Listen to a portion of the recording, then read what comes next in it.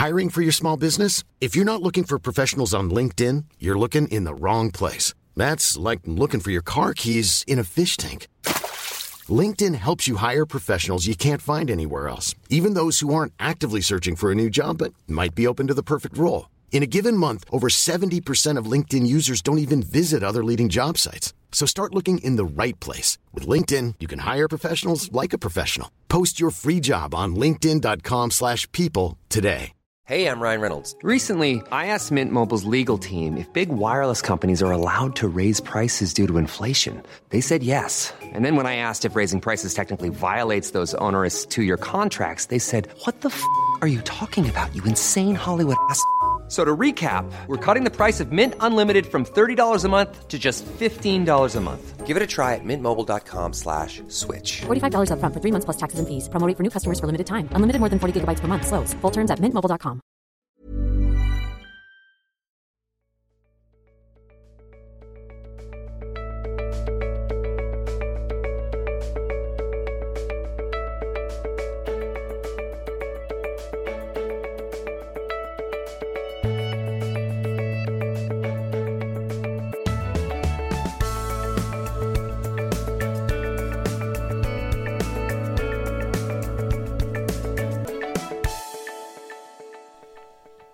Hello, I'm Julie Gould, and this is Working Scientist, a Nature Careers podcast.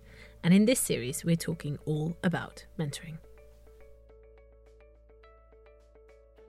So far in this series, all about mentoring, we've explored the importance of being recognised as a mentor and the time it takes to do it properly in episode 1, and how mentoring differs across cultures in episode 2. Now, for this episode, we're going to explore some of the challenges of being a mentor, from the emotional investment and costs to the logistical and time management pressures.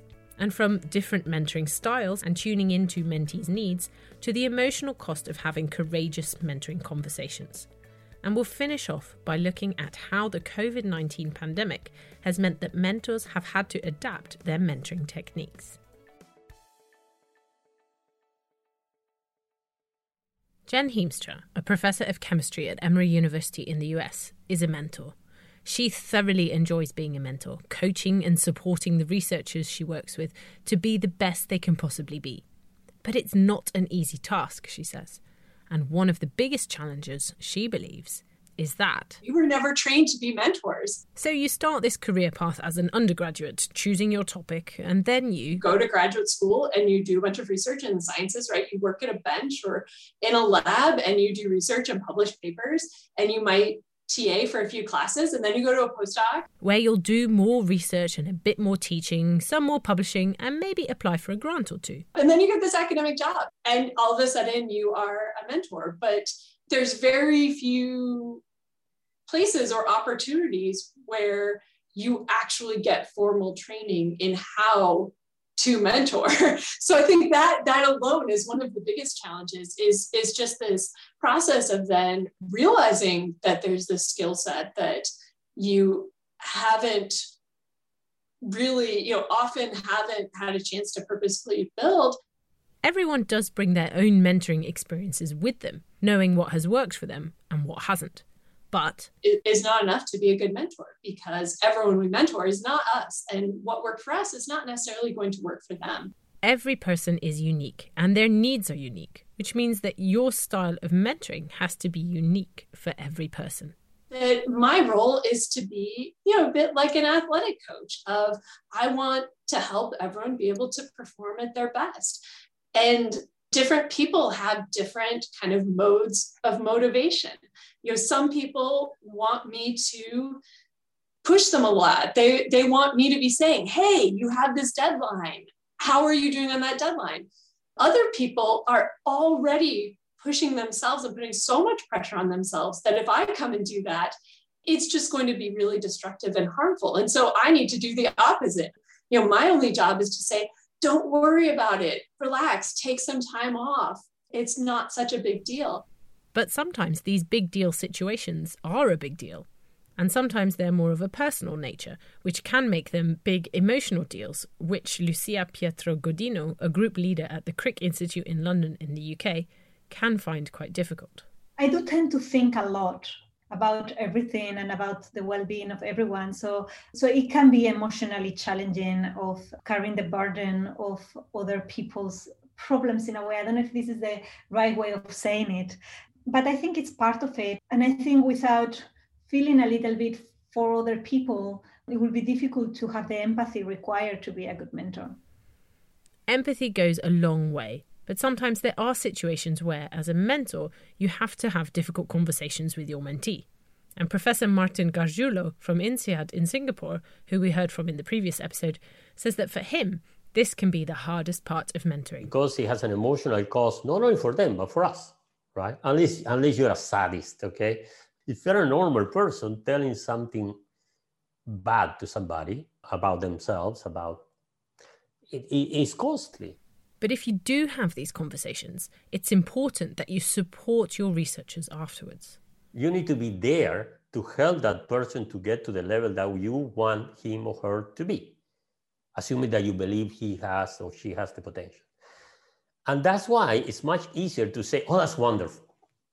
Because eventually, you know, if it is not, okay, the person is going to bounce against the wall, but the wall won't be you.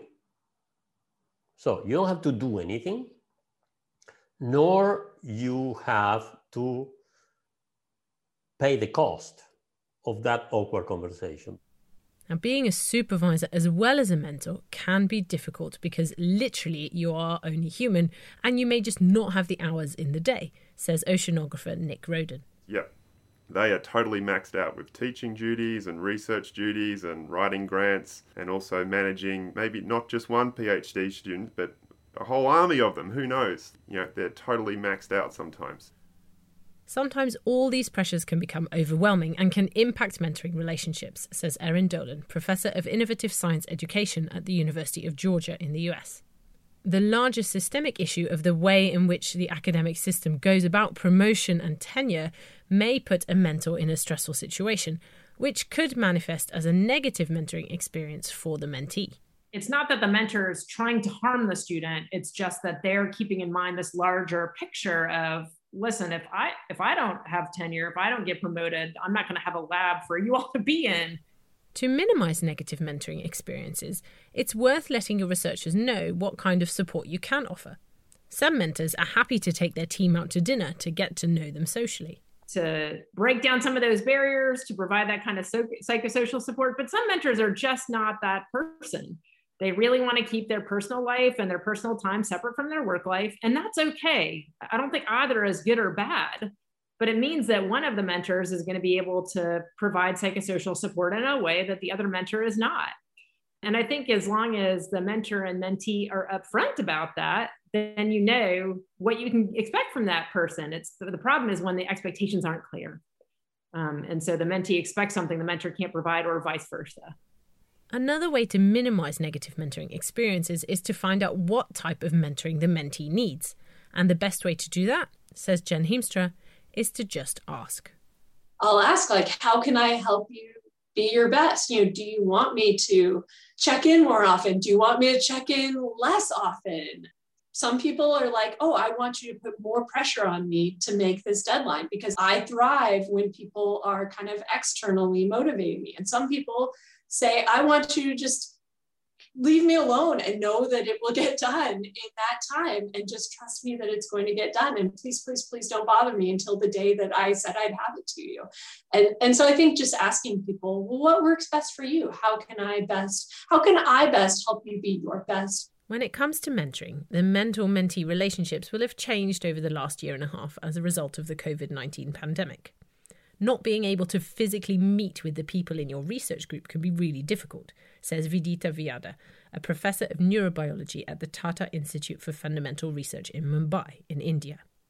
And she says that many of the nuances of body language are just lost through the computer screen. My instinct is to sit face to face with someone and ask them, right? My desire would be to sit in front of them and I would know if I looked carefully enough, are they okay or not? Because you sense, even if they're not telling you, are they having a rough day? How are they doing? Has it been a rough month? We can sense it. But on the phone or on WhatsApp or on digital communication or even email, you lose all sense of that person's space, where they're at, what their current circumstances are. I think you have to make even more effort to check in on them, and you check in with each other.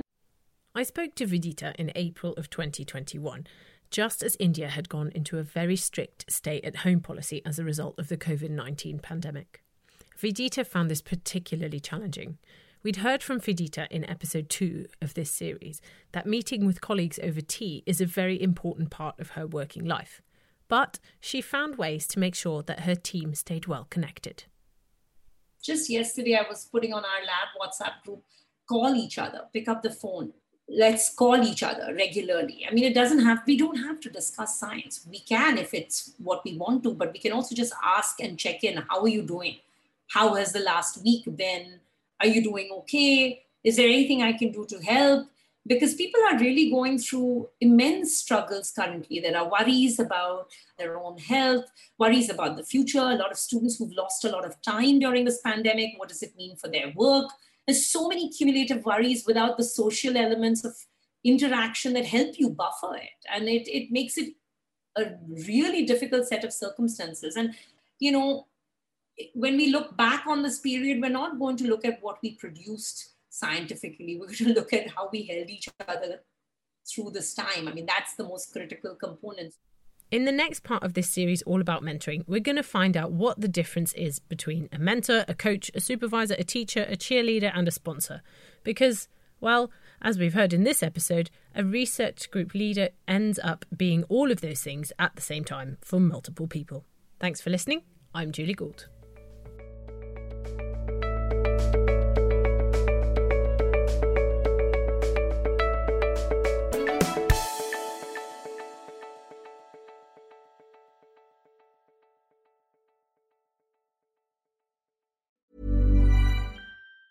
Planning for your next trip? Elevate your travel style with Quince. Quince has all the jet-setting essentials you'll want for your next getaway, like European linen, premium luggage options, buttery soft Italian leather bags, and so much more. And it's all priced at 50 to 80% less than similar brands. Plus, Quince only works with factories that use safe and ethical manufacturing practices. Pack your bags with high-quality essentials you'll be wearing for vacations to come with Quince. Go to quince.com/trip for free shipping and 365-day returns. Hi, I'm Daniel, founder of Pretty Litter. Cats and cat owners deserve better than any old-fashioned litter. That's why I teamed up with scientists and veterinarians to create Pretty Litter. Its innovative crystal formula has superior odor control and weighs up to 80% less than clay litter. Pretty Litter even monitors health by changing colors to help detect early signs of potential illness. It's the world's smartest kitty litter. Go to prettylitter.com and use code ACAST for 20% off your first order and a free cat toy. Terms and conditions apply. See site for details.